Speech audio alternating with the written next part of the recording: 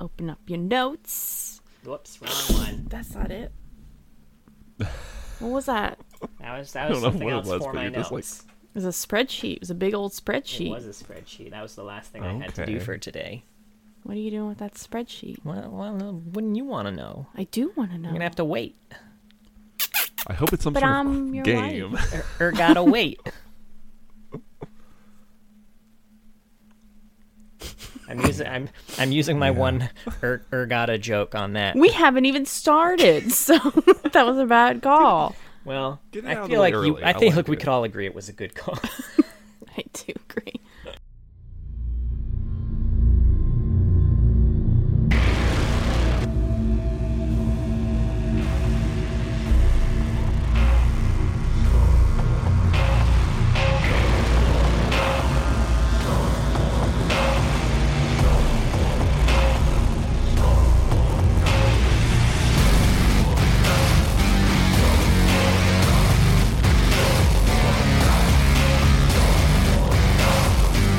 Hello, loreheads, and welcome to the League, exploring the League of Legends lore from A to Z. My name is Rebecca. And I'm John, and you barely made it through that. My name is Mark. I couldn't. The word exploring was really hard, and it got caught in my throat there. I'm really sorry about that. Today we're talking about the Dreadnought Urgot, who was released August 24th, 2010.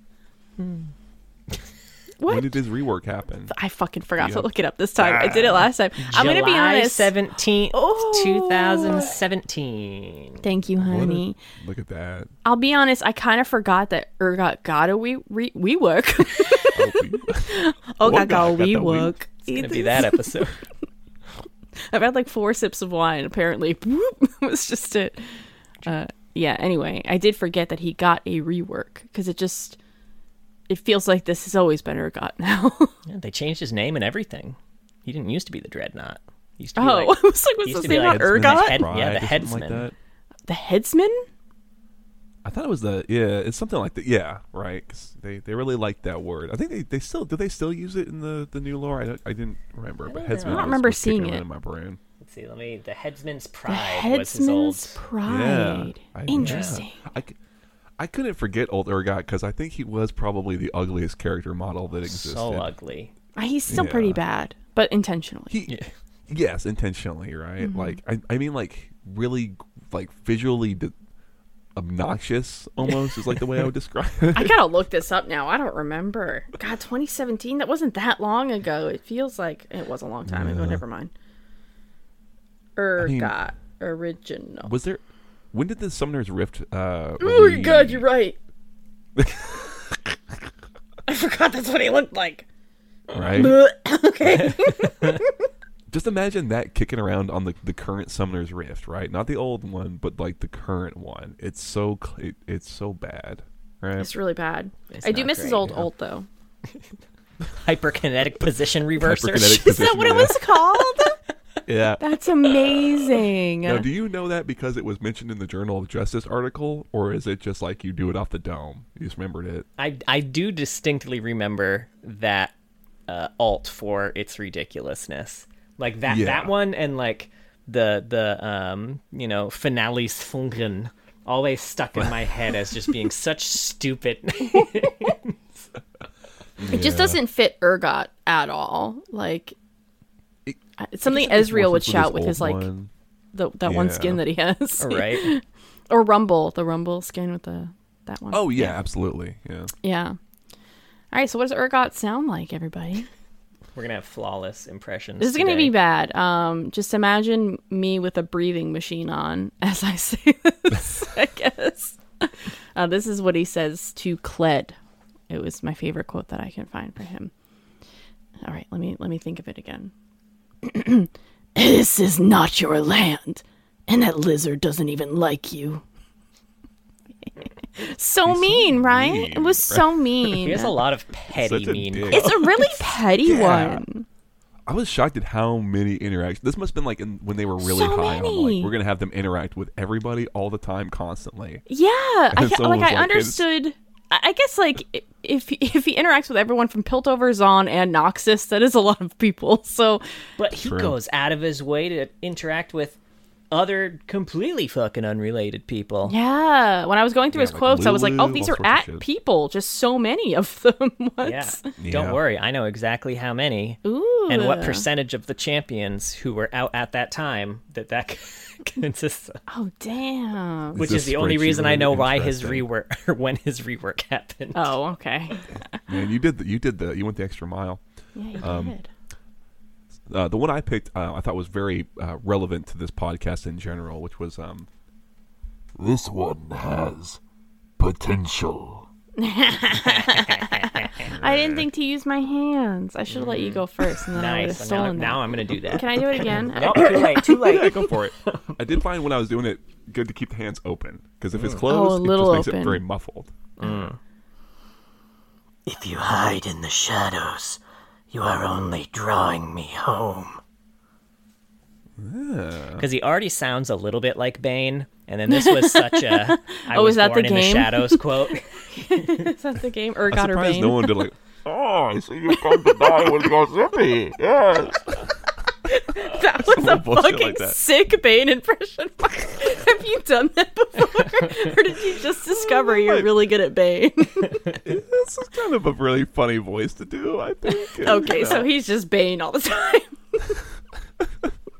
So you talk to your baby.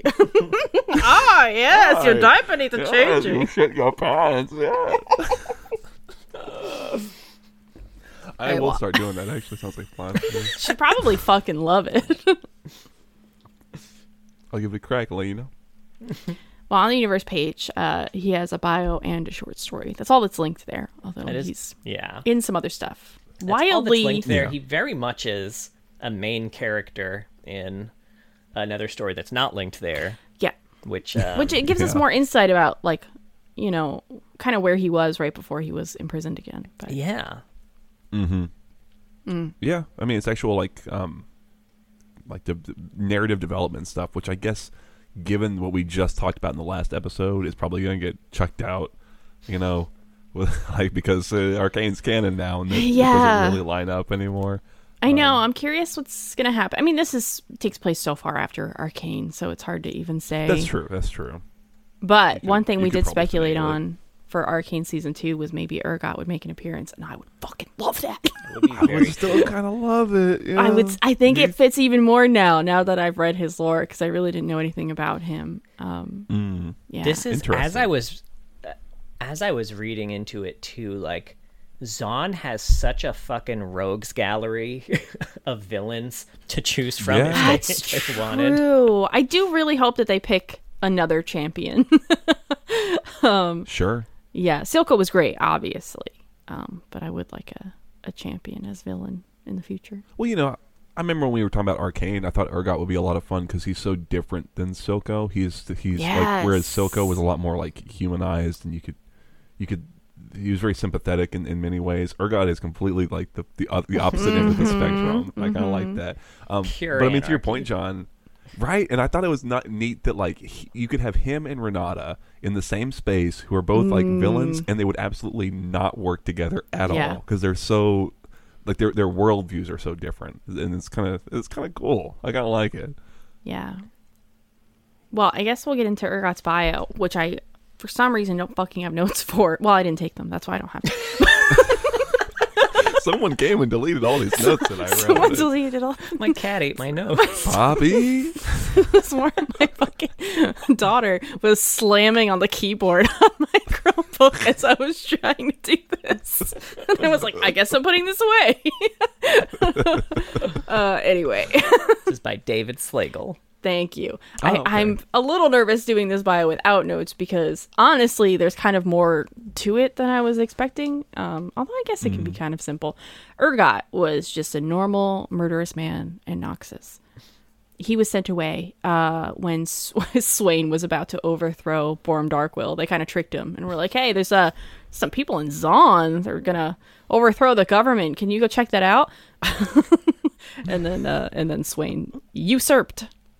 I fucking love that Piltover Zahn is where people just get sent when you needed like a diversion, like in that fucking Yordle cinematic when they were trying to rescue, and Tristana was like, "Go to Piltover. There's something happening there, Corky." Because there's always something happening there. So much shit happening. It's so dense, right? Urgot ends up getting captured and imprisoned in Zon, and he goes under. What is that area called? They call it the Dredge? The Dredge. The Dredge, right. It's like a mine. There's a lot of prison layers, because I was like, okay, the sump is this one area, and then we're under the sump now. Yeah. I don't know which one this is. So the Dredge, yeah. He was tortured. Well, no, actually, he was just kind of working in the mines for a long time. What was the Warren's name? Voss? Voss. Voss. Voss. Yes, Voss. She would torture people in exchange for their escape, kind of. She would torture them until they spilled all their secrets with the promise of escape afterwards or being let go afterwards. Well, I think in this case, escape is death. Yeah. Yeah. It's written in a weird way. The sentence itself is structured, I think, incorrectly. I had to read it a few argue. times. Thank you. Okay, it wasn't. I'm not just dumb. Well, I am, but also it was a bad sentence. So yeah, Urgot got a lot of secrets this way. He learned a lot about Zon and realized Zon's built on pain, I guess. So he's kind of like the Udyr of Zon. It's like we all need to fight and be in pain. So he ends up on Voss's table, and when she's trying to torture him, he's just giggling the whole time, and that freaked her the fuck out, and she dipped, which was all very glossed over. I really want more about that. It really was. Like, how are you scaring the Warren of Zon? Who has you on her torture table? Yeah. Right? So much so that she just kind of is like, I'm not dealing with this shit. Fuck this. Or abdicate all responsibility. Right? You know, Yeah, you own this place now. I'm out. Yeah, she retired. And Urgot took over. What happened after that? So he enjoys being a dick. Yes. And he kind of is constantly sermoning around, and people are kind of forced to listen to him, and then he does kind of develop a fanatical following, and eventually a Noxian spy gets thrown into the prison. Like, the prison is still kind of operating. There's just parts of it that Urgot controls, and I guess a spy got captured and sent into the prison from Noxus, and is like, oh, hey, Urgot, you're a Noxian, you'll help me. And Urgot kills him. and then Urgot kind of, that's what like is the impetus for him to realize, oh, Noxus is not ruled by strength, it's ruled by people. And people are fallible. So we need to like just test everybody to see if they're worth surviving. And that's what causes the breakout, right? Yeah. It chugs on. So there was some kind of explosion. By a lot. Yeah. Apparently. Yeah. I feel like this is also glossed over a little bit. Yeah, they don't really talk about this. But it was very kind of a big specifically deal. said they started a riot that ignited a chemtech vein within the mine. Urgot shook the city above and cracked the prison open in an explosion that rivaled the birth of Zon itself. Yeah, that seemed like kind of a big deal. That was a big explosion, y'all. And they just mentioned that a bunch of the prisoners themselves died. So I don't know if like people above died or just prisoners. Maybe they're being hyperbolic. That's the only thing I can assume. It is that had to be hyperbolic. This is like what Urgot thinks. Like, but you weren't like even there. Yeah. It was was probably more than that. Yes, what arrival is on. Yeah, or whatever it is. No, stop. God, Shut the fuck up, Urgot's Urgot. such a weirdo. He's like the guy in Skyrim who's always yelling and like preaching. White Run? Sure, yeah. Yeah. And you're like, oh my God, when can I just kill you? You're in public. The Talos guy, yeah. Yeah. Mm-hmm. God, I was thinking like Mass Effect 2, like, you were a blight. Yes. all that shit, yeah. Oh, you're right. Oh God, he's so annoying. Yeah, it's kind of what he's going on Street up preachers. Fuck them, right?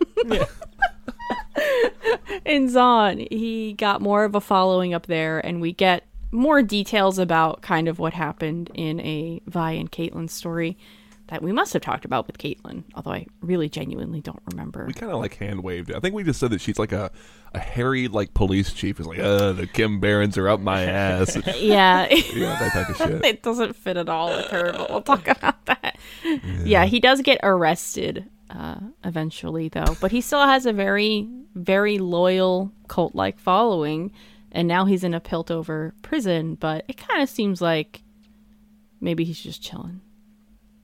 Yeah. Yeah, they kind of go into that a bit in the story. And I mean, and I guess they also kind of get it into the Warriors cinematic, which seems to be just a direct kind of follow-up on that. So Yeah. I don't know. It was pretty good, though. There's a lot of information, but it wasn't oody or dense. I feel like No. this was all. I never felt like they were going on tangents, you know. Yeah.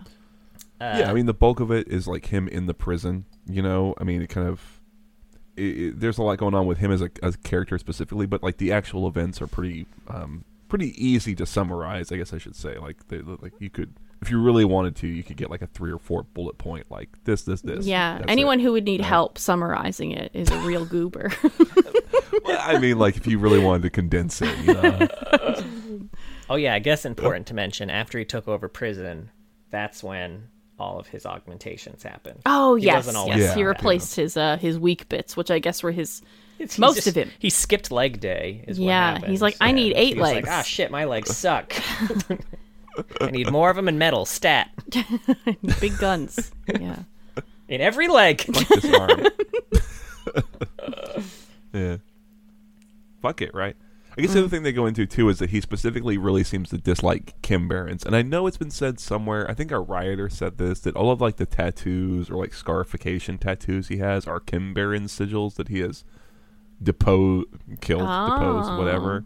Because I know, like, in his login, when they were still doing logins, it's, like, in his flesh, it's just him getting a tat on his arm, right? And I think that's the story behind it.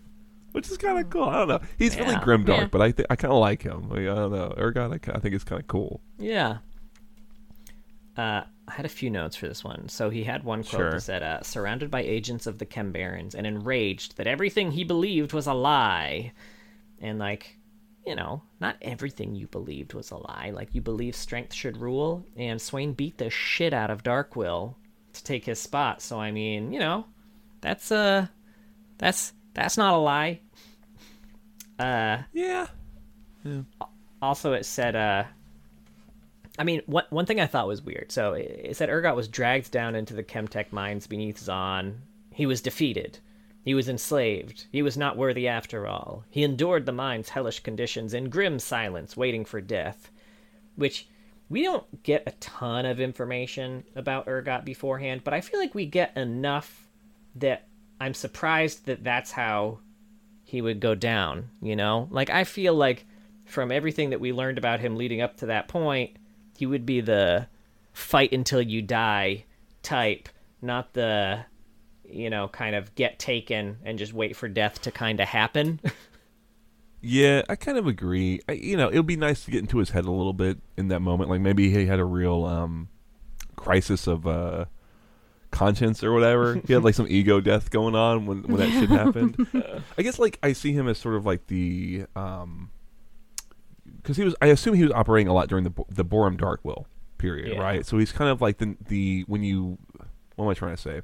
When you think about like, oh, strength rules all in Noxus, kind of looking at that as just like the raw literal interpretation of like just pure physical strength and stuff, and I guess that's what he was wholly invested in.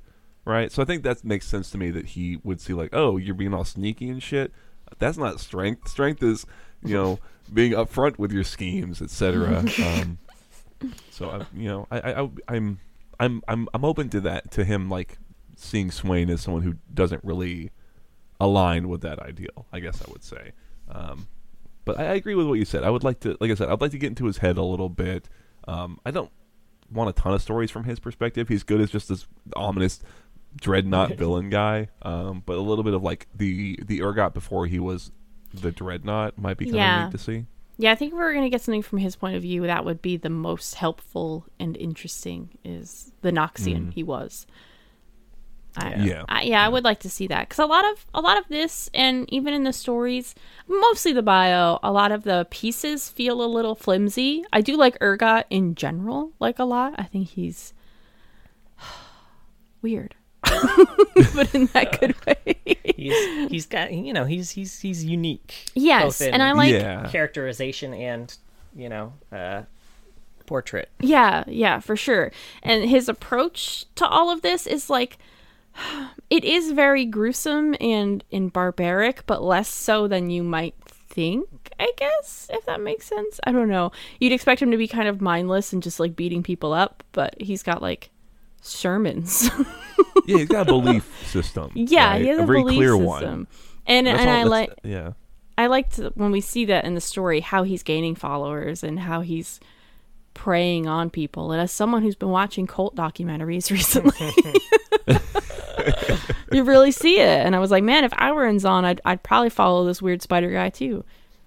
Sure. I mean, that's what I was saying is like back when we were doing Twitch, it makes sense that there's a lot of cult kind of cult culture, I guess you could say, that exists within Zon because they're so, I mean, talking about disenfranchised, man, like they're the most vulnerable group of people possibly on Runeterra. Right. Yeah. Barring some very specific instances.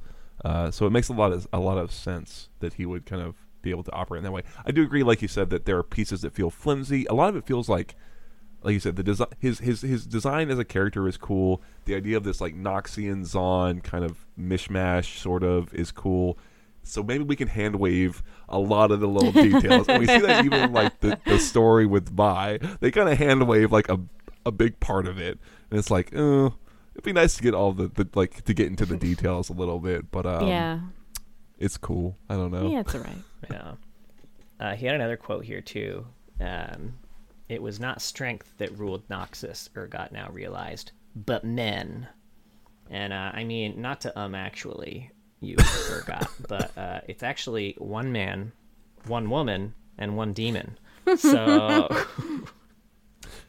I love that song. Get That's fucked. My favorite country song. Right. Yo, that'd be a sick country song. Mm-hmm. Well, maybe we'll go back to the parodies. We'll get back into that. I think that song exists in the High Noon universe for sure. It should. Yeah. Yeah, right. Last one I had, it said, for Piltover is not the first to shackle Urgot, and one must wonder if any cage can ever hope to hold him for long. He was in prison once. I guess twice, because he went to the mines. That was kind of a prison. Yeah. And then the prison that he got sent to at the end of the Caitlyn story. Two. Well, before this, I mean, he was imprisoned once. Yeah. And he didn't escape. His capture was like, I'm done. I'm out. Peace. Yeah. And the second one, he also didn't escape. He's still there. Oh, yeah. Yeah. So, like, yeah. Oh, that's true. If, yeah, in the if people cinematic. are constantly going to let him out, then no prison's going to hold it. Well, if he promises to be like super good and to not kill everybody, right? I did hate. We'll get to that story, and I don't even care. I want to talk about it now. Of like, if you kill him, you're no better than he is. I did hate. I hate that shit so much in stories. So fucking Batman. It's just so Batman. I'm open to it with Batman specifically because it's a single character making a single choice for themselves, right? Like with Batman, yes. It's like, it's okay. That's the moral code that he personally aligns to. But when you have multiple characters, it becomes a lot harder to like make that seem reason. I completely agree. I read that and I was walking my dog at the time. And I started just laughing. Just like, oh, this is so stupid. Especially, yeah, I guess we'll especially get into it more later. But Look how we keep saying, like, we'll get into it when we go through the story. right, we got to start with Son of Ur, I guess, which there's not a lot to say, I would assume. But It's pretty short, yeah. It's pretty short. And this is also by David. Is this also by David Slagle? Yeah, this is also David Slagle. Yeah, I did like this story. It is short. I think for a color story, it's pretty fun. It's told from the perspective of just a random Zonite, a young, I guess, teen, maybe we'll say. They seem pretty young. Kind of running with his gang. This is like three other kids, and they to be fair, they did like beat a guy and mug him, a sump scrapper, I thought it was. But they're kind of enjoying the night. They've just come off of the high of robbing a guy, and they're coming to like one of the Zon marketplaces, the Black Lanes, to go get some shimmer wine, and hoping that they sell it to kids. And they get there, and things are not copacetic. Obviously, some horrible thing has happened. There's a bunch of dead bodies around, just general chaos, and there is this sort of poisonous gas that's spewing out of this pipe, and our POV character kind of realizes that there's someone or something in there. It's Urgot, everybody. It's Urgot in the gas, and Urgot has someone in his grasp, and they never give this person a name. So our perspective character realizes it's a Kim Baron. It's the only person who can afford such good augments, and Urgot, kind of forces the Kim Baron to breathe in this gas, very Soko in that way, and it kills the Kim Baron, and the gas sort of spreads around and kills the rest of the perspective character's friends. And Urgot gets a hold of this. I really wish I had a name for this guy. Let's just call him the voice, because the we all know voice. that. Yeah, that's a fair one. Yeah, gets a hold of the voice, and sort of lets him go, and the voice sort of just runs off, sort of just screaming at the horror of it all, and as sort of the quote unquote witness or harbinger, etc. of Urgot's arrival. The end. So Urgot's whole deal is he's testing people with this poison to see who's strong enough to survive. And I'm curious why he picked this. Who is it that can survive it? I think he picked it because this is what he was breathing in and he survived it. Is that it? Yeah. So why in the other story that we're going to read, Vi kind of mentions that people who seem to have augments are more likely to survive it. But that seems really strange. And this kid doesn't have any augments, so I don't get who survives this and who doesn't, and how this is a show of strength. It's probably a genetic lung thing, if anything, Urgot. Yeah. Yeah, I mean, he's got beliefs. We didn't say they were smart beliefs. That's true. I will say I don't like this Urgot. Because I like the idea of he thinks well, I guess if this is how he's twisted it, of like, I'm the strongest because I survived this. Yeah, guy. I survived this, and I'm strong, so therefore, This anyone must who can't be it. survive this must be weak. Yeah, I don't know. Yeah, like you said, it's a belief system, but he's also insane, right? So it's like yeah, it's fair. You're right. He's a cult we can't leader, give right? him the That's what you're gonna do. I do like there's a little bit where he's got the Kim Baron and he's sort of like posing the question to this to the voice kid. He's like, he makes you mind all this stuff, and when I force him to breathe it, he can't survive, and you do. So who really is strong? Who really deserves to live here? And the kid's like, I don't know, man. I'm just trying to get out of here. I'll just leave you I to just wanted your some shit. shimmer wine, I just man. wanted a glass of wine, man. Time to hit the old dusty trail. Yeah.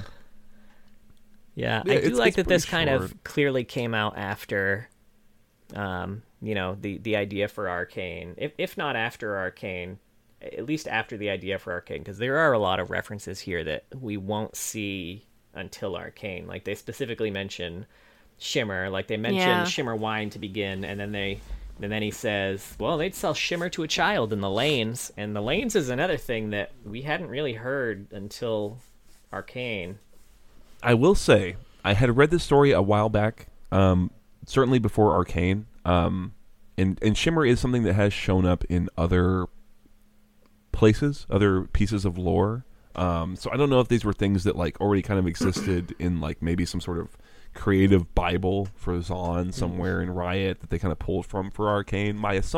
I'll be curious to see when this story released, but I have to imagine it came out a good couple years before Arcane. So my assumption is that this stuff existed and then Arcane pulled from it to create its stuff. Well, so they said they were working on Arcane for 5 years, and Arcane came out in 2021, was it? Okay, yeah. 2020 even? And I then the rework was 2017, so... Yeah, you might be right then. I guess that's a fair point. It's hard for me to, like... The timelines are so weird. Right. I guess it's hard to say because you don't know what the lore team, what their insight was to Arcane. We don't know how much they knew about it.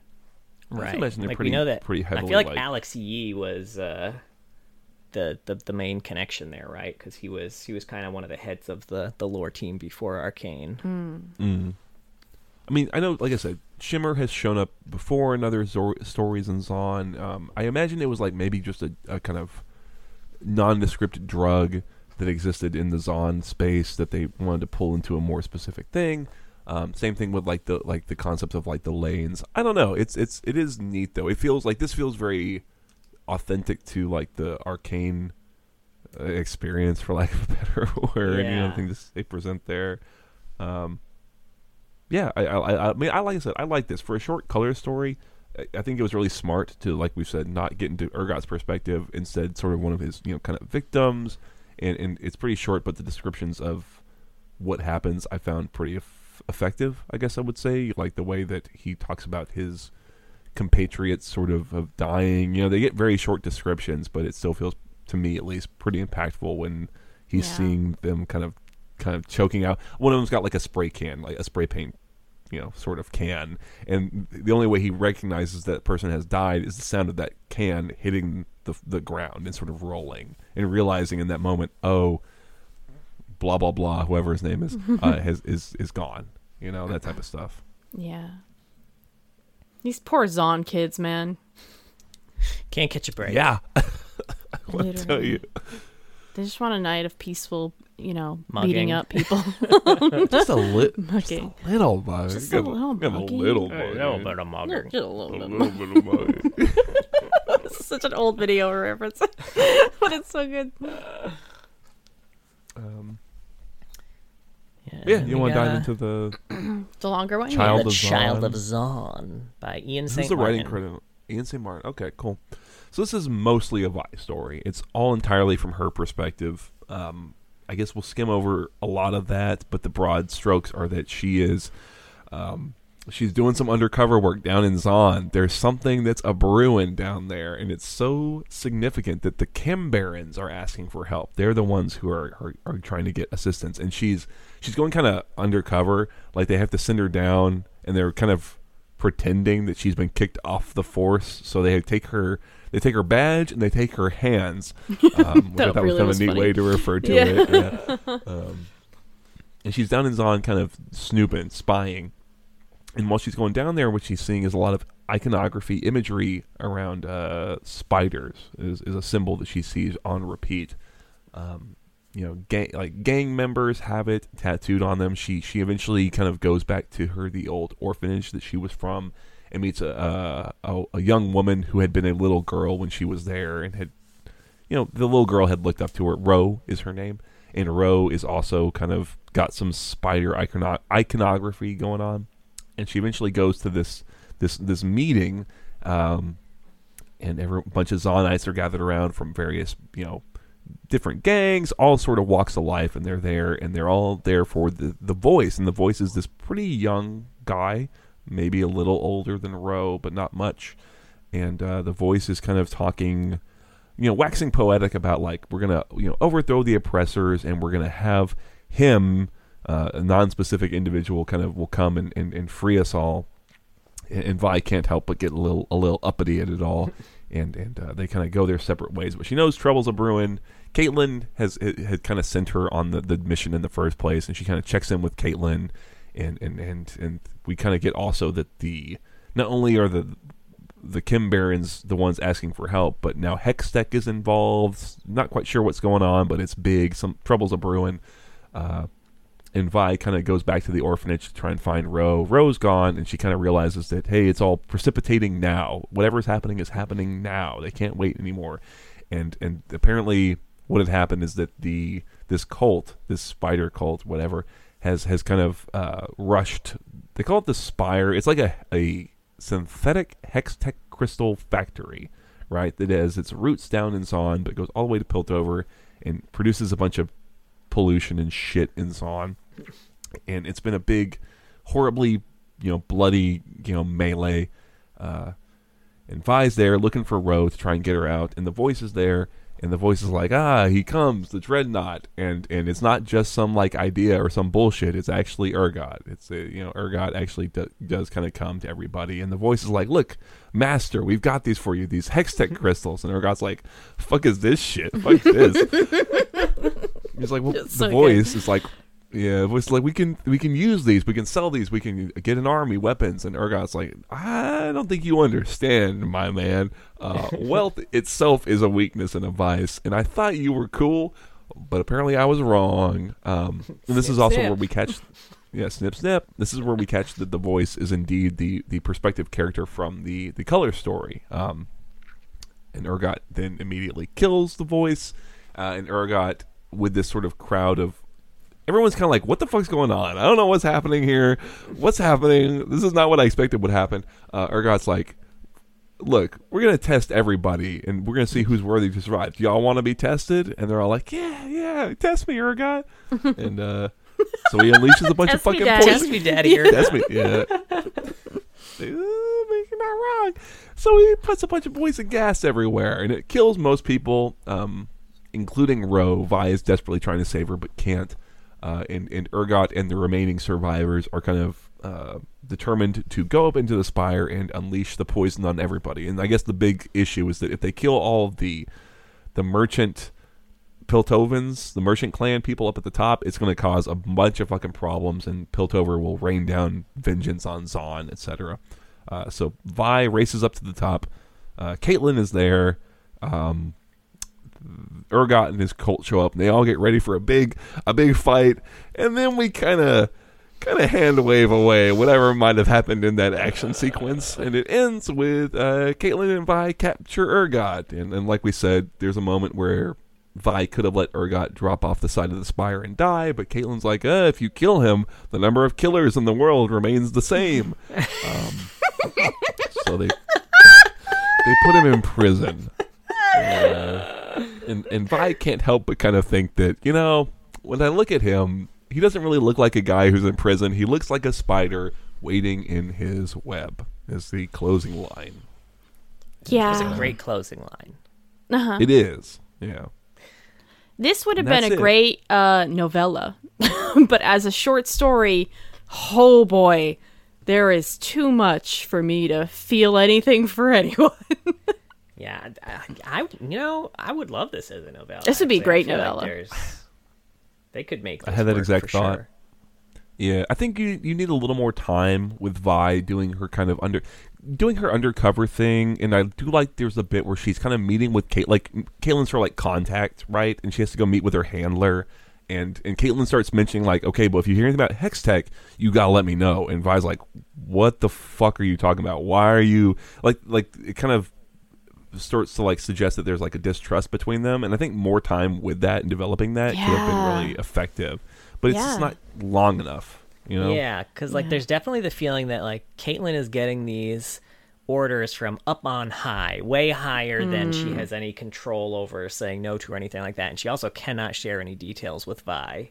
I swear to God, I'm telling you all I can tell you, and that's basically nothing. Yeah. So yeah, and seeing how that would affect the relationship would be so much more interesting. It also feels like it's so dramatic to kick Vi off the force, to have her go undercover for 4 hours is what it kind of felt like. Right. Like it was, I know it was longer tops. than that.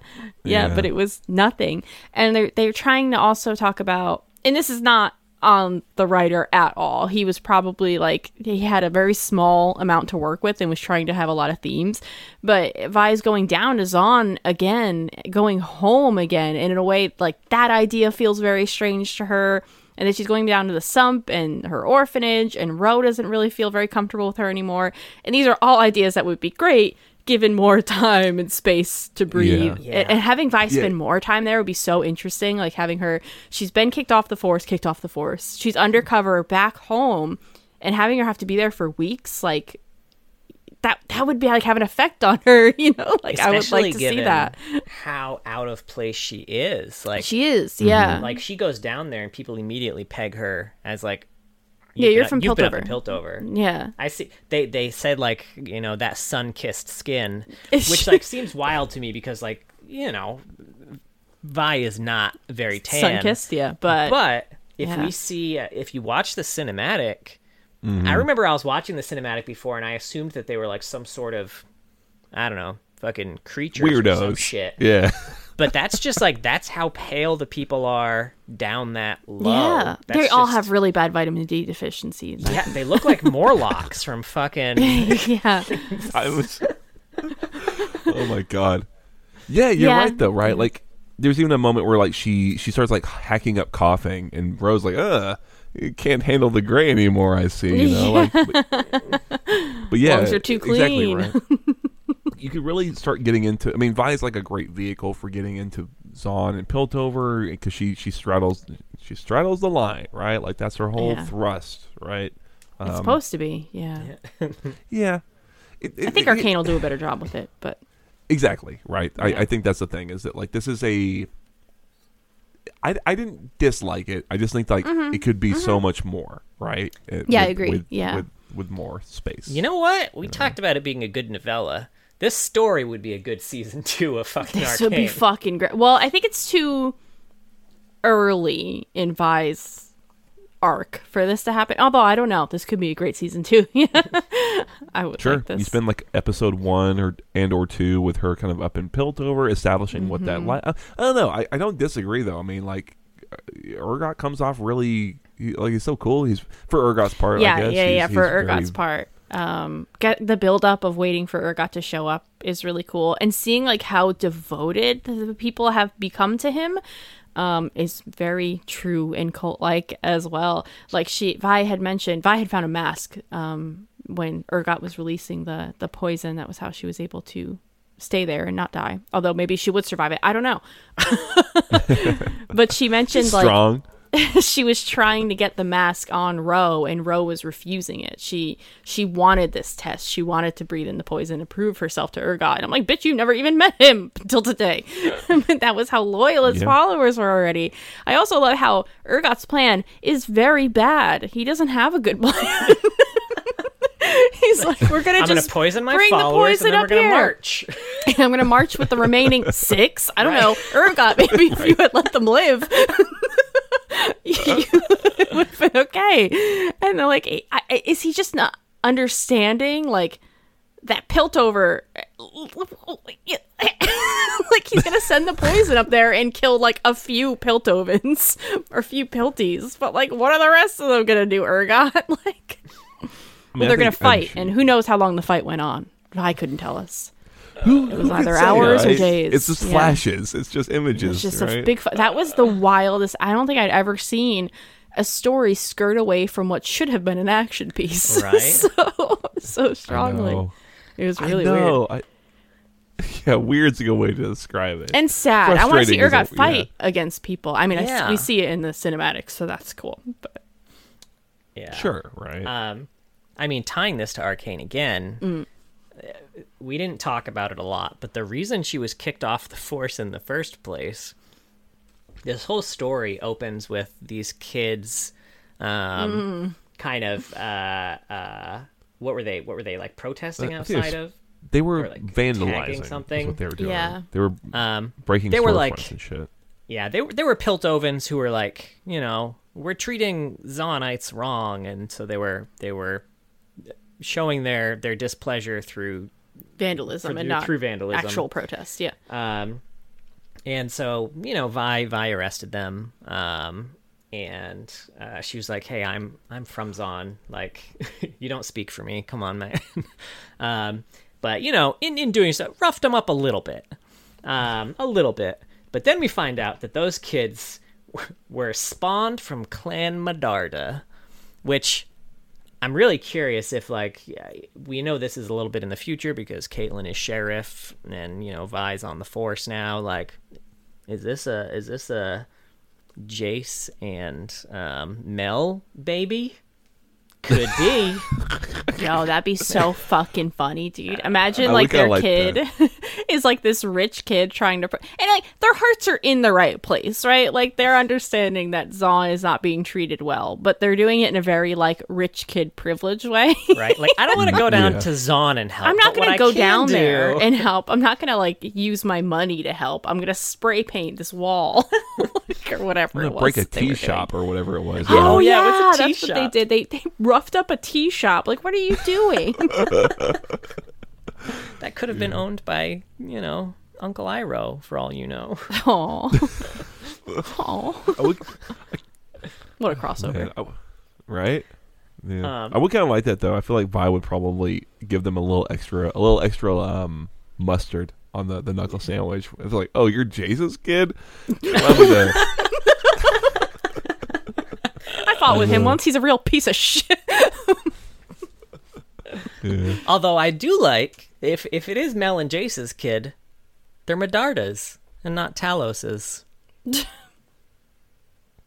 I guess that's yeah. I mean, who knows how the clan inheritance shit works? To be fair, Yeah. Don't know. All right, a few things about the Spire. It said, I'm not sure who owns the Spire. Pharos isn't the only player in the synthetic hex crystal game anymore, though they're still making the strongest, purest kind, which is interesting because I feel like last we read in Camille, Pharos was kind of the only player in the synthetic hextex crystal game.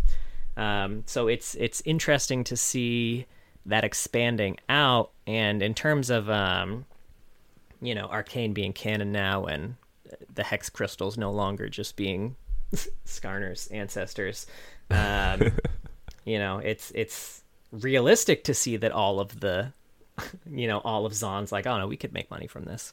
Another thing that I find really, really funny about this is, so there's a giant spire, right? It goes from Zaan all the way up to Piltover. And I feel like, generally speaking, when you have a manufacturing facility, a lot of the waste, some goes into the water, right?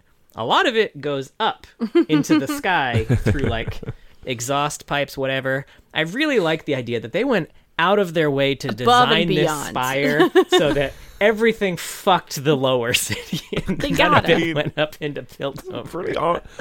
pretty on brand, frankly. I kind of like it, like, unironically. Right? It's pretty on brand.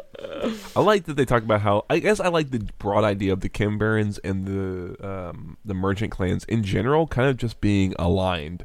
Like, you guys do your hex thing, you pay us some, like, not finder's fee, but some cut of whatever you're getting from the crystals, and we'll keep it here. And on top of that, they talk about, like, the Kim Barons are the ones who keep it, the thugs in front of the spire, like, keep it secure, right? They run security down in Zaan, because obviously Zaanites are like, hey, this thing's fucking up our day, let's shut it down. And the Kim Barons themselves are the ones who kind of keep it, running, right? Yeah. I like it. Yeah. I like another line of Urgot here too. It said this was kind of after the voice was like, hey, we can use these crystals to, like, make an army. After he shut that shit down, he was like, they awoke so shackled to these gems that in their absence, the civilization they had inherited would end. Which is very true, even, at the point that we're at in Arcane Season 1. Remember, they get to the point where they're like, oh, we've got to shut down the hex gates. Like, people are dying, and everyone immediately is like, no, we can't shut down the hex gates. No, we're going to be fucked if we shut down the hex gates. And this is in the future, so we can only imagine how many other things are now run on hex tech. So it's a very, very accurate, observation by Urgot here. And it's interesting, too. One of the other things he mentioned in here is, like, hey, the people who built this city, like, they were awesome. Like, they did good. And the people who inherited it, they suck. Like, they were given a lot and they really squandered it, Sure. Well, I think it's kind of like what you were saying a little bit, Rebecca, that, like, there's a lot. He's very gruesome. Like, the descriptions of how people are dying to the poison gas is very gruesome and brutal. But you're right that, like, what he's saying is, that's just something you see observable in, like, IRL, right? Is that, it's very often the case that whoever is kind of leading the charge can have a lot of admirable qualities, and the people who inherit it, they don't necessarily have all those strengths that maybe we admire and things like that. It's he's got a point in some ways, In that I want to call out boomers instance. Here, but we know who we're talking about. Like I said, in that very specific sort of line of reasoning, he then goes on to poison and kill a bunch of people. So, like, even a broken clock is right twice a day. Sure, right. Every cult documentary I've watched, there is a point where I'm sitting there with my glass of wine on the couch going, I'm enjoying this cult. Man, you and Sarah. This cult sounds real fucking nice, actually. Just the beginning before it gets weird. Yeah. Now they're just living on the land and helping each other, loving the sky and the sea. Every time a cult starts as a commune before it becomes a cult. Right. But then some guy shows up, and it's And like, that's it. That's when you his name's lose me. Father. Right? That's when you want me to worship a man? No. The moment I the just word wanted to father grow fucking shows up, turnips. Sell them on the I was Animal enjoying Crossing the black orgies market. in Okay, the you want- fields. you and just want to play ruined it. Harvest Moon. I think is what I'm getting here. Oh fuck. Now, an interesting. We talked about all the kind of villains in Zon and how it has so many. Now, we mentioned that Urgot's test, basically just a poisoning you test, most likely to be passed by people with breathing augmentations. It seems like if people who are augmented are generally the people who are passing his test, it seems like he would really get along with Victor. You know? That would be a nice good turn to Arcane, huh? Yeah. Oh, so sad though. We know that's coming. Right. But I'm still going to be so sad when the Victor Jace breakup happens. Yeah. I'll be curious because the little I know of Victor is that he really does not get into any of that, like, whatever that cult is that surrounds him. I don't remember what they're called anymore. Oh, yeah. It's been too long. The Vickies. The Vickies. Yeah. He's not about that shit. He's really just wants to do his little research. But by the same token, Urgot also is not terribly into like the. Yeah. Well, I mean, guess he in some kills ways most he's of them. like. Yeah, right. He Needs kills to make most sure of they're them. He's- worthy. Yeah, you know, he Slash kills with like the augmented. Batman line, right? It's like, I'm more than a man or a god. I am an idea. He does, yeah. Oh, yeah. I have that quote here. You believe you have the power to destroy me. You don't. You never did. That is a door that will never be open to you. Shut up, Urgot. Right? See, this That's is when I thought leave this about. cult. I thought about that in the bio. They said that like the prisoners that are around him are kind of just like forced to hear him rambling all the time, and so he's like, "Dude, shut the fuck up, man." Right? I swear to God, if this guy didn't have like 8 guns built into his legs, I would say something. Right? I do love that moment when I like miss the when- torture warrant. At least she was predictable. She was quiet. She didn't constantly bramble. I do love that moment when, like, I think he says some shit about, like, how Piltover's great, and everyone's sort of like, what? And then he grabs a hold of the voice, and everyone in that moment realizes, oh, wait, this dude is mostly weapons, actually, now that I think about it. Every part of this guy is a gun or a blade, for the most part. So,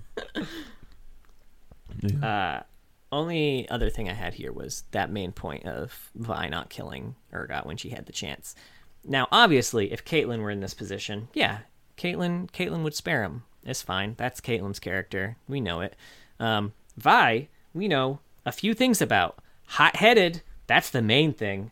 Main thing we know about her, hot-headed.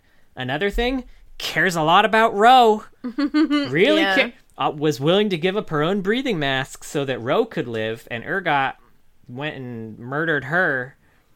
I do not believe for a second that Vi would not have been like, no, I get what you're saying, Kate, but fuck off. Yeah, I think she should have at least tried, even if she was stopped. Yeah. I feel like she would have tried. Yeah, maybe if Caitlyn had, like, netted her right at the end there. Which, for the record, I love the fact that they mentioned that the way they captured Urgot was Caitlyn's, Their little net. you know, caliber net. the thought of My just little a net. dash. His legs would get caught in all the...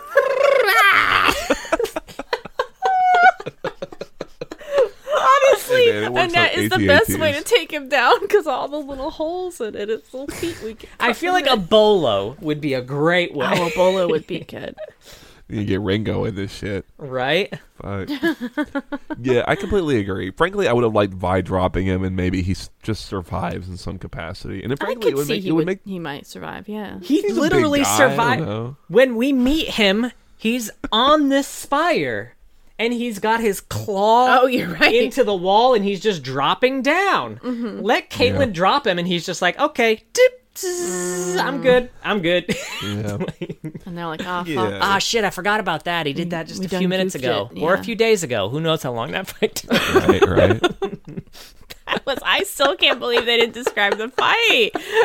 I y'all, know. y'all, you read the story and you're like, "Ooh, a big fight's about to start." Here we go. Oh, but I just told us that And it it's was it was like a fight you'd write in a screenplay. When you're a screenwriter, you don't have to Insert write fight the fight. here. You're just like, they fight.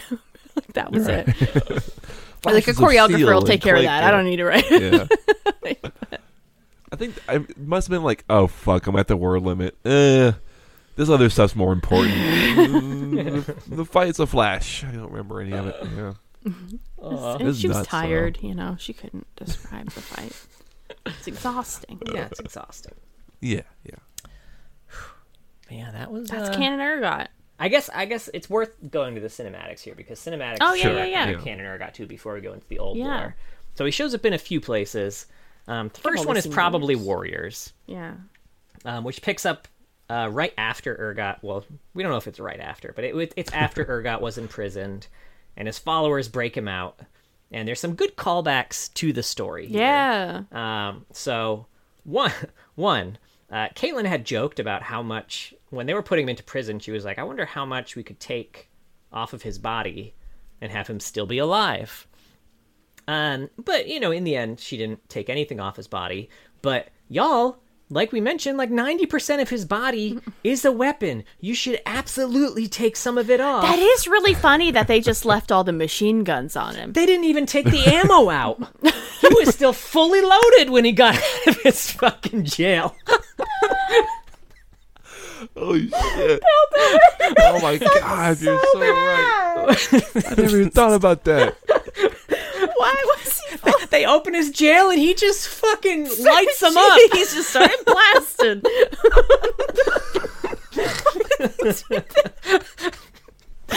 Holy shit! Yeah. If he Not took the most two of his competent. legs, he probably wouldn't be able to walk anymore. Like the way those work, like Right? There's probably some hydraulics and shit in there. You need all of them for him to work. Yeah. Wrap a rope around him or two. Fuck it. Right. Literally anything. They were Put like, zip "No, this tie goo on, will do yeah. it. Dude. This goo will take care of it for us." No one will pull this lever, No one's right? gonna pull this No one would lever. think That, One lever, it says "Release Urgot." Press here. cultists not allowed. We put the sign up and everything. A little fly lands on it. Just Beans. He got out again. Shit. This is worse than Arkham. I feel like in pretty Arkham fucking they at bad. least take the Right? weapons before they at put them. least disarm the people.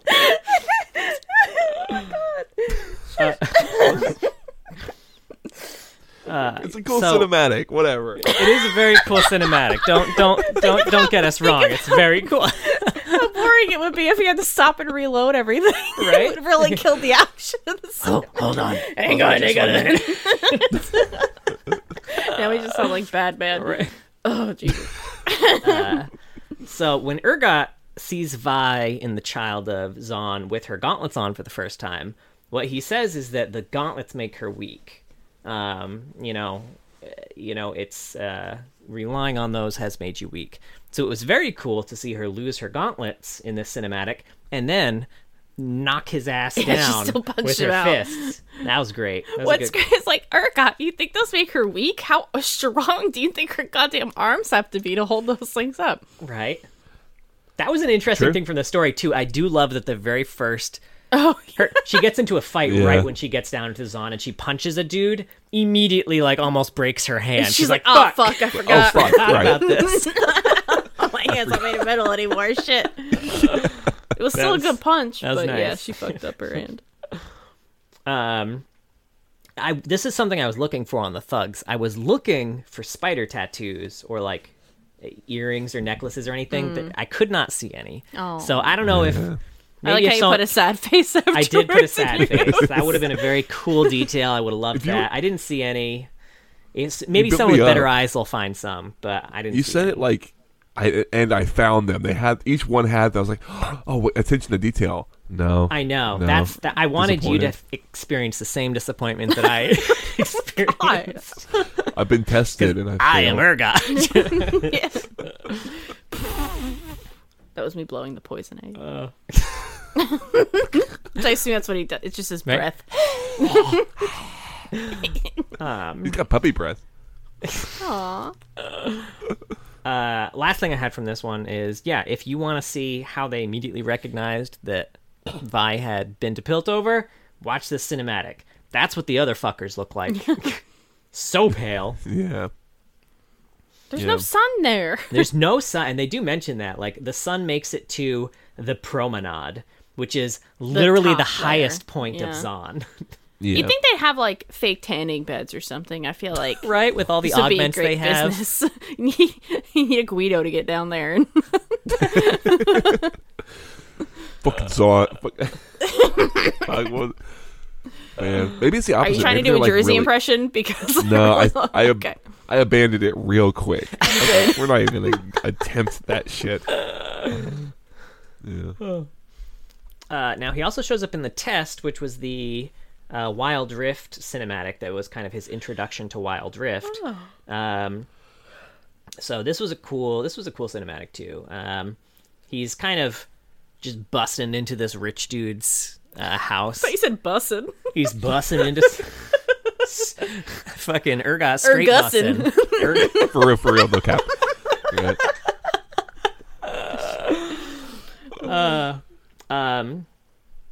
So there, one thing that I loved here, again, big arcane vibes, is one of Urgot's thugs is kind of struggling to pick the lock to this rich dude's manor, and then Urgot just comes in and kicks the door down. It's like literally one for one, that fucking the patio scene. So he goes in, gives one of his big sermons. You know, one of those big Urgot sermons. Sure. Rich people suck. Wealth is the worst. And meanwhile, his thugs are breaking up the place. Hesitantly, it should be noted, they keep like picking up things that are clearly worth a lot of money and being like, okay, fine. It's almost cartoonish, I will say, the way they're I doing gotta it. see this. I haven't seen this. And then, so this rich dude was here the whole time. He's kind of hiding under his desk, hearing this whole sermon. And he's like, ooh, I gotta get the fuck out of here. So he tries to run into his back room, but Urgot kind of catches him by the legs and pulls him back. And it seems almost like Urgot's gonna give him a test. Like his speech is kind of like, oh, we shall test you to see if you are worthy. But then he just fucking shoots him in the face. So I don't think know. anyone's gonna be able to pass that test. Yeah, For a gun. this just sounds like the old witch test from back in the day. You just fucking drown the witch, and if they drown, they're like, oh, I guess it wasn't a witch. No one's gonna pass that test, Urgot, even the augmented. So yeah, he shoots that dude, and then they leave. But one of his followers goes into the rich guy's desk and picks out like a bauble, you know, a little like bandle that looks like it's kind of worth a lot of money, and he's about to pocket it, but then Urgot turns around and he's like, Disappointing. Not worthy. and then fucking ults him. Yeah. So the pretty test was for the, yeah. Yeah, and it has rockin' music at the end of that shit too. It's not his login theme music, is it? I I haven't forgot sat down to and listen them. to it again. Yeah. I didn't recognize it as his login theme music. It might be, but Try it to remember rocks. his So if music. that's his login theme music, fucking cool as hell. I'd have to listen to him again. Yeah. Um, But yeah, he's cool. He's cool in cinematic form. That's why I really want to see him in Arcane. Right? yeah, He's he translates. just I feel like fucking better cool. than you would have thought Yeah. for how Yeah. kind of dumb he looks. just a little cartoonish, but he kind of works. Yeah. I don't know. It's a visual design now. I feel like that works enough that a lot of people use it. I think I have in the fun facts a handful of characters that basically just are Urgot. But yeah, it's a Interesting. very I'm popular curious. design. It's very Yeah. creepy. It is very creepy. Is it a just good like thing to use generally it like for. the bald pale guy with a mask type situation, or like the whole think legs it's a situation? spider The legs. whole spider legs to Okay, go along okay. with it too. Yeah, Interesting. yeah. But yeah, that's kind of canon. Canon Urgot. Give me that old lore. We got some old lore, y'all. All right, so old Urgot. Urgot was a normal, super strong warrior in Noxus. and he killed lots of folks. And then when his body was finally too spent to do any more warring, he became an executioner. Unfortunately, his hands had been so fucking ruined by this point that they just grafted blades onto his arms so that he could do his executing better. I did forget that.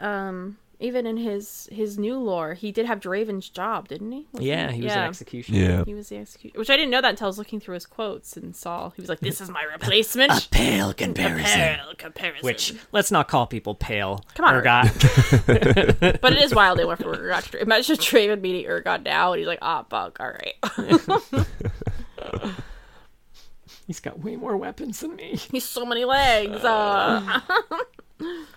So he would often go with the armies on their conquest to kind of do executions of the enemies on site, so they don't need to bring all the people back. An executioner of convenience, if you will. So nice of him. Right? And one of these units that was captured and was going to be executed was Jarvan the Fourth. So right before being executed, Garen came to rescue him and cut Urgot right in half. So they sent Urgot to He's fine, obviously. Well, he was very dead. Oh. Very dead. So they sent his body to the Bleak Academy for reanimation. That's what their reanimation academy was called. Going back to school. What the fuck? That's like where Wednesday Addams should go. Right. The Bleak Academy. Apparently, though, his body was too broken for reanimation. Oh, no. So Stanwyck Padiddly, who you may recognize from Arcane. I forgot about that name. But also was kind of the original bad boy of chemistry. Oh, the bad boy of chemistry. Okay. He built him a new, terrifying mechanical body. Sure. So now, as much machine as man, Urgot arrived at the League of Legends. Hell yeah. In search of the man who ended his life, necromantic energies coursing through his metal veins. God, I just got such a rush. You haven't said that in so long. Fuck yeah! Yeah! Right? Feel so empowered. Let's go play League. Now, he also has a judgment. Ooh. He does. Yeah, you got this shit? I did, yeah. So Urgot is kind of waddling into the old summoner's hall. I don't know. There's been a lot of time talking about this guy as being just generally gross looking. It's rude. All right, hit the exact quote. His spider-like legs ferrying his bloated, bulbous body towards his ultimate goal. Okay, they didn't have to describe me like that. That was incredibly rude. Right? I know this is a champion judgment, but please, a little judgy. Ew. That's how they describe him in Cosmo. The Victoria's skin's gone wrong. But yeah, he goes into the thing, and they send him back. And he's in the throes of not passion of summoner judgment. What a Freudian slip there, Mark. God, I hate that visual that you just conjured. You know what? I don't. You're welcome. But he's bloated and bulbous. No. Right? They talk about how he's like sweaty too. That's the other thing, too, right? Is it, like, sweat. John, you talk about how hot I am when I'm sweaty all the time. Yeah, because you're not a mechanical spider legs. Talk to me then. Yeah. He's back. He's back imagining himself in a battle, right? And he's fighting super duper good. And he's fighting super hard, and he gets all fucked up, and then he kind of transports to the next vision, which is him about to execute Jarvan the Fourth. So the first vision, Garen fucks him up. In the second vision, he's gonna execute Jarvan.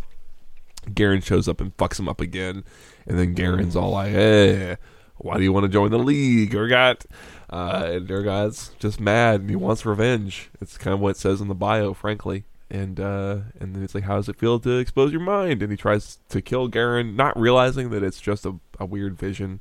And Garen just dissipates in the mist, and Urgot is just left there, ready to join the League to try and kill Garen. Sion shows up. Sion was Urgot's old commander, which I guess makes a lot of sense because like that old Urgot, it seems really similar to new Scion, where he was just a really good warrior. Oh, Reanimated. yeah, you're right.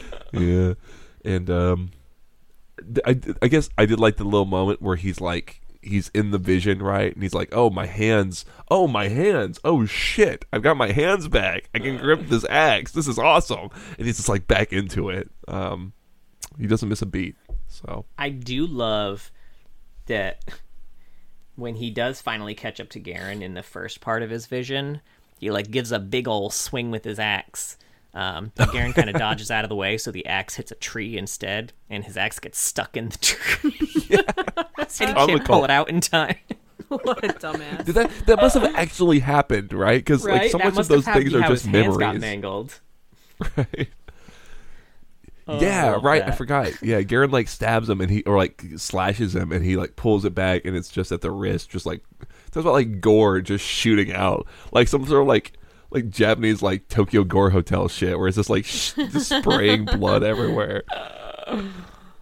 This judgment too. Also, like, I would really like to see one judgment for a person who did not get admitted as a champion. Like, what are they looking for in this judgment?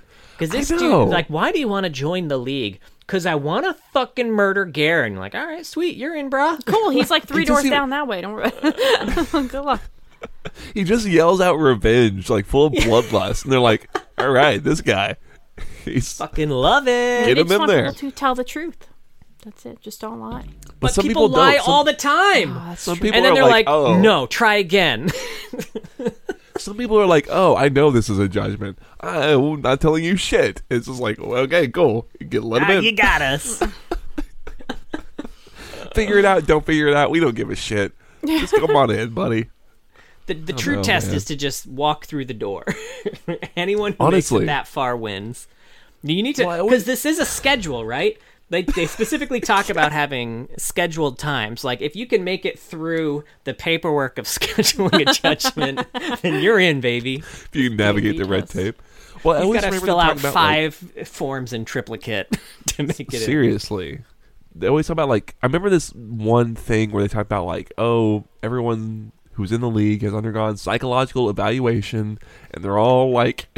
mentally stable, and Urgot's over here like just bellowing revenge. That's literally the only word that he says the entire time, I think. It's like, I don't know, man. The standards are really lax. His blade hands. Yeah, right? The guy's got no hands. They're all blades. I don't know what to tell you. I guess one's a cannon, to be fair. Fuck me. Now he shows up in a few Journal of Justice articles. Issue 3, we just basically get the background of the revival ceremony and its initial failure. So, you know, we see the failure, which, for the record, is a big black eye on Noxus. Their whole necromancy program has been, like, the shining star of Noxus. They're like, oh, yeah, we get champions in Noxus that are sweet. They die. We're bringing them back, baby! And they couldn't bring Urgot back. Fuck! Oh, no! Idiots. So finally, they tried to bring him back a lot of times, actually.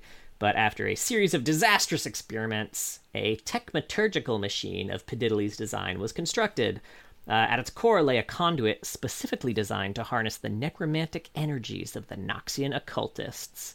And everyone in Noxus was real happy to have him back. Like, ah, sweet, yay! Issue 5. A Mailbag of Justice. I was particularly delighted with your article on the return of Urgot. This is a breakthrough of the thus far mostly theoretic techmaturgical art of corpse crafting. For those readers unacquainted with the term, this is the combination of hextech and necromancy. For the record, that's not like an editor's note. That was the summoner who wrote in, right? Added that bit. Like, for those readers unaware, and they just made it up. Like, the balls on that summoner, can I say? Right? I would be much pleased if you would follow up with an article examining the techmaturgical details and causes of this. This summoner was named Munchlord. We're glad you enjoyed the article, Munchlord. Specifics surrounding the process are kept highly confidential, particularly to those who are in the business of reporting.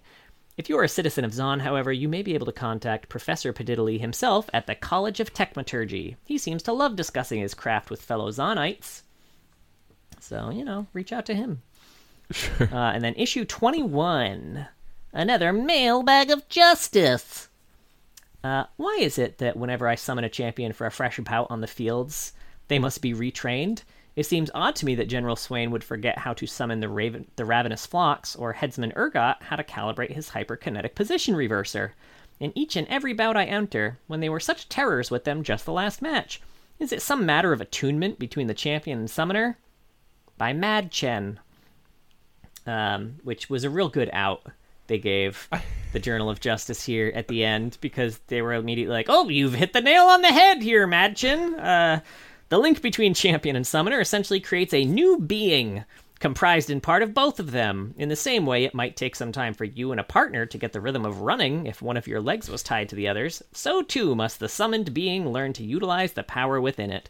When the link is severed, both champion and summoner must decompress from the ordeal, setting back into their bodies. This removes the understanding they both had, which is why the same summoner and champion must relearn their abilities again in the next match. Could you imagine if you had enough mastery with a champion, you could get like an extra level at the start of the game? It's like, I'm really attuned to Urgot, so I get 2 levels instead of 1. Super, super attuned. Right. And then finally, issue 23. I have a question for Professor Stanwick Padiddly regarding Urgot. From what I've seen, Urgot's a death machine, and I'm curious as to why you haven't made some attempt to mass produce. I personally can't think of a scarier team than 5 Urgots, especially with the way Noxian corrosive charges work. Imagine getting hit with acid and then having 5 immediate acid hunters flying towards you. I understand volunteers for the project may be scarce, but seeing as how the project would either take place in Zon or Noxus, I'm sure you could find a way to acquire a few subjects. By Wipey. This question. Yes, it's true that several Urgot models would make for quite a devastating squad. However, you should not underestimate the resilience of the man inside the machine. It takes a very special sort to survive the procedure, but it takes an exceptional specimen to endure once it's complete. I have, as you say, acquired other subjects for testing, and where some of them made it to mechanization, they all universally succumbed to unfortunate after effects. I believe we've tackled the problem of the body rejecting the prosthesis, but it seems the primary obstacle now is the mind. I am of the opinion that Urgot's raw hatred is what keeps them alive, even battling back from behind the jaws of death. Because you just, as long as you hate enough, you don't die. Mm-hmm. This is Runeterra, after all. Yeah, you didn't want to die. Even in the old lore. Very singed answer. Right. Also, I hope Wipey got to was playing League long enough to see All for One. I think this is. Oh yeah. Although I feel like they probably changed his acid hunter by then. Yeah. Well. Bummer. Yeah. Shame. Now I have a few quotes of his that I liked. He's got a taunt to Darius. The hand of Noxus can be cut off. Ask your master.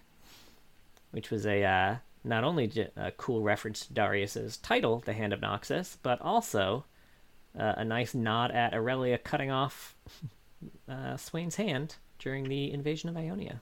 But now he has a demon there. And now he's got a demon there. Say Shurima one more time. Both a reference to Azir saying Shurima so many fucking times during his voiceover, and also a Pulp Fiction reference. Those who stand behind you will share your fate is a stand. He says that to Braum, in response to his stand behind Braum line. How dare you even look at Braum? Okay. You probably can't. I don't think he's ever left Zon. You belong in a grave is a response to Ezreal's You belong in a museum. That's exceptional. And let me know how it tastes is a response to Lulu's, yep, that tasted purple. Now he's also at a get over here quote, which is a Scorpion reference from Mortal Kombat. Yeah, very nice. And a few quotes to champions I liked. To Camille, I must admit, I have a thing for legs. Oh my gosh. I ship it. Sure. They're both mostly machine. He's got metal legs. She's got metal legs. Together they make sparks. Could it be any more obvious? Could it be? There's your next parody song, John. Skater Boy. What would be the what's the title? Spider Boy. Spider Boy. Yes. That's exceptional. To Jana, I heard you like to give hugs. I don't know that was a thing. But apparently... Oh, does Urgie want a hug? Urgie just wants a hug. Urgie want hug. Should be his only voice line. Urgie want hug. Urgie want hug. Urgie want hug. That like sounds like the Bane in the Harley Quinn show. Right. That's something he would say. Bane needs a hug. He's very funny in it. And finally, another one of those just really petty quotes to Tom Kench. Your coat isn't even as nice as mine. He's got to get petty with Kench, because there's no way Tom Kench would be affected at all by his poison. He's not even wearing a coat. Right? Maybe that's how petty it is. That's how bad his coat is. Shit. That's rough. But he's got two of them. Right? It's true. Yeah, who knows? Now we've got a handful of AUs. Not a ton, because it's Urgot. Yeah. First up, we got Tales from the Rift, Trick or Treat. You better hope you have the good stuff. You know, Piltover Pops, Strikebreaker Sours, Dark Star Chocolate Bars. Because if you don't, the kids on this block have some tricks up their sleeves. And this one's Butcher Urgot, which has no lore. But, fun fact about it, his old splash for this used to be a Leatherface reference, and he used to have a sign in the background that said, Manatee, half off. I don't see this one much. I forgot about this one. Next up is Mecha/Kaiju. From the depths of the planet, they rise, colossal entities of horror and hunger, mightier than armies and mountains. Their motivations are uncertain, their designs unknown. The one thing that is clear is that we will not survive them unless we create the means to stop them. This one is Giant Enemy Crabgot. Emerging from the deep sea as the first of the kaiju menaces, Crabgot has never been completely defeated by the forces of humanity. The best result when it emerges is to temporarily halt its advance, sending the massive crustacean back into the sea until it can rise once more. And a fun cinematic on this one, which is not linked anywhere, even on the wiki, but luckily I play enough TFT that I remember this shit. This cinematic is called The Showdown in Spatulopolis from the Monsters Attack TFT set. So this features a massive giant crabgot stomping through Spatulopolis towards a medal awarding ceremony for some heroes who had defeated a giant Vel'Koz. So he roars, which, you know, looks to everyone else like a big old monster roar. But we kind of get to see from Urgot's perspective, what he's actually saying is that he's their biggest fan. But, you know, he only speaks giant crab. So Lux, Nasus, and Set assume that it's a big monster trying to attack them, and they attack. They have very little impact. It's basically straight out at the beginning of the Mario movie. There's a big dramatic thing where they're all doing their super moves, and then it cuts to them being like, dink, dink, dink, dink. And it's always funny.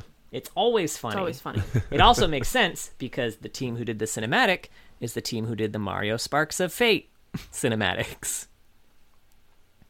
Oh, I Or did Sparks not of know Hope, that. not Sparks of Fate. I think you Yeah. mentioned that actually. Yeah. Yeah. Recently, yeah. Because they also did, I think, Briar, which is where it came up. Yes. Yeah. Briar. Yeah. So then Set. So anyway, Urgot ults Nasus and Lux because he wants to pull them all in for a group hug. They don't know that. So Set throws a Vel'Koz eye to Nasus. He just kind of pulls it from the conquered Vel'Koz. He tosses it to Nasus, who throws it into Urgot's belly bits, which causes a big old jam and explodes. Poor Urgot. Urgot is defeated, and he starts crying. He's kind of sad, and he starts crying. So Lux goes over to see what's up, and Urgot hands her a drawing that he made of the four of them hanging out and holding hands, like a little crayon drawing. So Lux gives him the medal that she earned, and he shrinks down to her size and accepts it. And then chokes her with it. But then a giant Rammus starts approaching in the distance, so the four of them together head off to fight it. Rammus is also just a fan. Maybe. We don't know. It is a very cute cinematic, though. TFT when they started was doing mostly kind of in-game cinematics for their new sets, but I think either Monsters Attack, or even I think it may have started at Dragonlands. I don't know exactly when it started, but they started doing actually just like full cinematics, and they're very cute. Nice. Good stuff. And this last one wasn't cute. It was just fucking cool. So if you haven't seen it, the whole TFT music cinematic, very awesome. I saw there was some single released on Spotify for the League. I don't know, whatever artist. I think they have a whole album actually, because really? The way the new set works is getting a little on tangent here, but it's fucking cool. So each trait in the new set is a type of music. So depending on which traits you have active, the background music is remixed to fit the style of music of the traits you're playing. That's pretty ambitious. Very cool, right? So much music. But yeah, that's cool. Next up, we've got Battlecast. The glorious revolution is here. Assembling an army of machines with living brains, Victor marches against the combined forces of his enemies, with only a scrappy human-led resistance keeping him from total world domination. This is Battlecast Urgot, a titanium juggernaut used to crush pockets of particularly stubborn resistance. The Battlecast Urgot model is rarely seen, but widely feared. Its extensive weapons systems are complemented by a massive flesh-grinding spike mill, which it pulls fleeing opponents into for sheer spectacle. Fun fact about this one, in the Nautilus art spotlight, around 2 minutes and 50 seconds, there's a tab visible saying Urgot Mech in the top left, which was likely the development name for Battlecast Urgot. And the old splash had him stepping on the Demacian flag with Garen's sword visible, implying he had killed him and finally gotten his revenge. Revenge! Then we've got High Noon Gothic. Gunslingers and lawmen ride beneath the merciless sun of the high frontier, chasing survival and salvation in equal measure. Heaven is rubble, hell is empty, and all the devils are here. This one's High Noon Urgot. Jeremiah James was once a famed railroad baron and millionaire industrialist who bet his own heart on a game of chance and lost. Left alone in the desert to die, he bargained with a passing devil, trading his immortal soul for a twisted, monstrous body of gears and iron. And this short story, there's a short story associated with this called The Man with the Grinning Shadow. This was the one that kind of follows Lucian as he's trying to find someone who can talk to people in the afterlife so we can communicate with Senna, and ends with the big confrontation with Karthus. But before that, he has a confrontation with Urgot. So we find out that after Jeremiah Jones lost his heart in the game of chance, he started going by the name Urgot. He's now hideously malformed, all humanity replaced by infernal steamwork and the gutted skeletons of a dozen ruined cargo trains. His belly swells with the heat of a devil's furnace, and when he goes to meet Lucian, there's kind of a campfire between the two, and the flames and coals from the campfire are kind of constantly being sucked into the furnace as if they're being pulled into his soul. So he essentially just comes to Lucian to let him know that, hey, You know that demon inside of you? You're eventually going to lose the fight with it.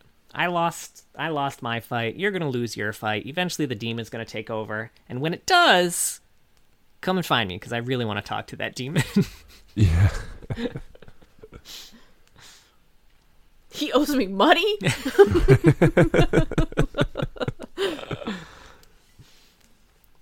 Next up we got Definitely Not. Is that a robot in glasses and a trench coat? Of course not. Do your eyes perceive a beast man in a onesie? Better get those eyes checked, because they're wrong. Isn't Draven too modest to wear his own head? How foolish you must feel to even ask. And that laser squid? Definitely human. Definitely. This one's Pajama Guardian Urgot. A Star Guardian superfan of almost impossible proportions, Urgot worked... I did not know this was a story. I said he's just a Star Guardian super Oh yeah, fan. he's a super fan. Urgot worked really hard on this outfit for the fan meet, It's really so please good. be respectful. It's so good, Urgot. You did a great job, man. He looks so happy under it. Right? Fun fact, too, each of his chromas is a reference to one of the different Star Guardians, so he fanboys for a different Star Guardian for each I chroma. love that. That's pretty good. Yeah, this was kind of the result of a big fan campaign to get Star Guardian Urgot. It kind of started as just like an in-joke, just like, oh, this would be funny, right? And Riot was kind of like, all right, yeah, well, we can't necessarily make him part of the canon universe. I feel like that'd be pretty silly, but Let's see what we could do.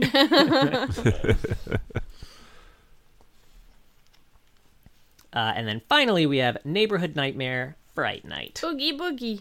Oogie boogie. Bounding across the land on gargantuan frog legs, the Toadstool boarding house attracts lodgers of the most frightful variety. Regardless of where it settles, there's always a monster in need of a place to stay, and Mother Glask is always there to welcome them into the family with open arms. And an endless labyrinth of rooms ensures that none are ever turned away. This one's Fright Night Urgot.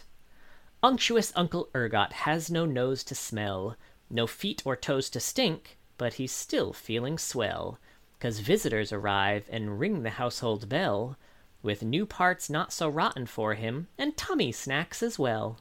Ooh, Oh. Yeah, that's lovely. good old tummy snacks.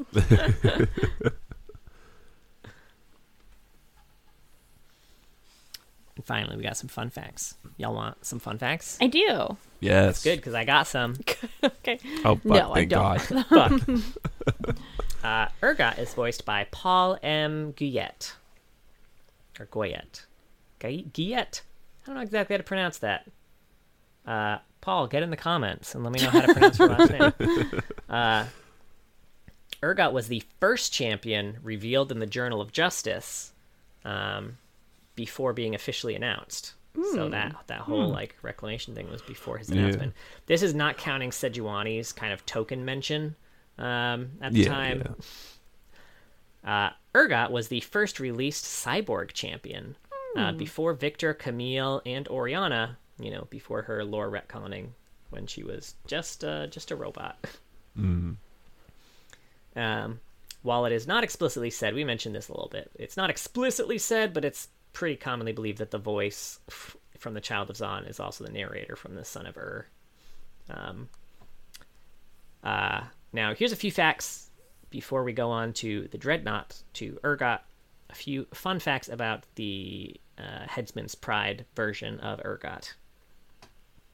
So Urgot and Thresh used to be the only champions classified as ranged tanks before their role changes in 2013. Urgot resembles a number of quadrupeds from various other games, from Macron, the leader of Strahd from the Quake video game series, to Asmodan, the Lord of Sin from Diablo 3, and Yagrum Bagarn from the Elder Scrolls 3 Morrowind. I know that guy. And Octavius. And Octavius. According to writer Baba Ganoush, Urgot was unavailable for the Ioniaverse Noxus matches due to being damaged and needing considerable time to be repaired. Forgot about that shit. He received a major strength buff in the following patch release. Urgot's old dance used to be a reference to Kirby's Victory Dance. Aww.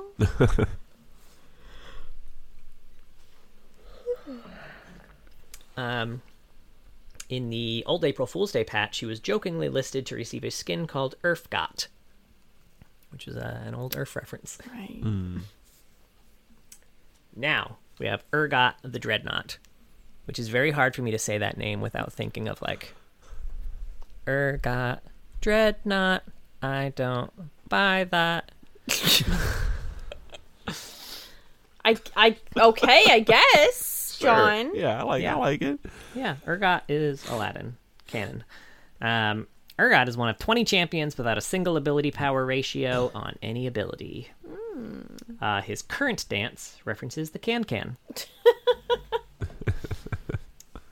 His login screen is sung in Noxian. And the repeated chant is Storm Urgot. 2 words. Okay. Interesting. During his second champion spotlight for his rework, Freak jokingly said that Urgot will be the next Star Guardian. And that became partially true when he got his Pajama Guardian skin. Urgot's joke, he'll kind of like pull some shit out of his stomach, and the item will be different. It can be a poison puff cap, or a crab, or a rubber ducky, or in rare instances, a golden duck. Ooh. Yeah. And I could be wrong here, because this is not a fun fact on the wiki or anything like that. I'm pulling this completely out of my ass. But Great. I would put money on Urgot having the most unique champion interactions in his voice lines of any champion.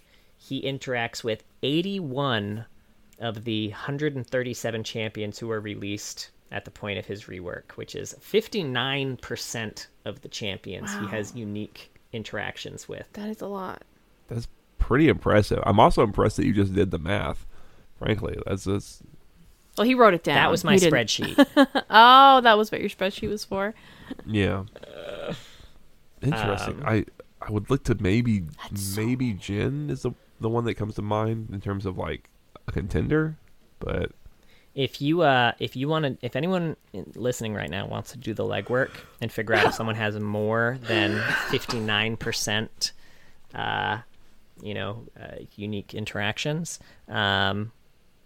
if you can prove me wrong, there's $5 in it for you. I will Venmo you that $5. I'm gonna start looking right now. I got I need that $5, man. But that's Urgot. That was Urgot. Any final thoughts?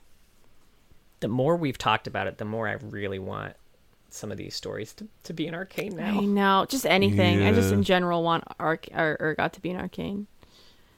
Yeah, something that's I think bringing him to the silver screen. Oh fuck! I hit my mic thing while I did It's that, okay. but It's okay. I never hit the mic while I'm talking. yeah. So could be pretty cool. Yeah, I would like that. I'm so sorry. Well, that was Urgot. Thank you for listening. We have a Twitter, it's @Loreheads, and a Twitch, twitch.tv/Loreheads. John streams on Saturdays. He does TFT and ARMs with viewers, although not this Saturday, because we're going to be out of state. Well, although by the time this episode comes out. So this Saturday, gets John. I like to stream Mondays, but my stuff's all broken. And now my webcam's not working. So, yeah, we'll just throw that on the pile. Why the fuck not, huh? She's handling it well. Maybe YouTube. If you want to hear Spider Boy, let John know, and maybe he'll put that up on the YouTube. But we do have the video of the episode and clips and stuff.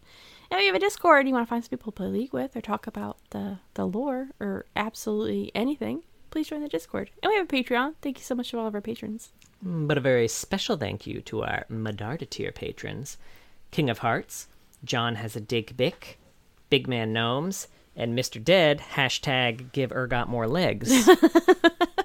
If you were being tested by Urgot in Zon, I would sneak give y'all some breathing masks so that you could pass. That's so nice. I'd give up Cheater, my you own have- breathing mask. You have to go to Urgot detention for cheating.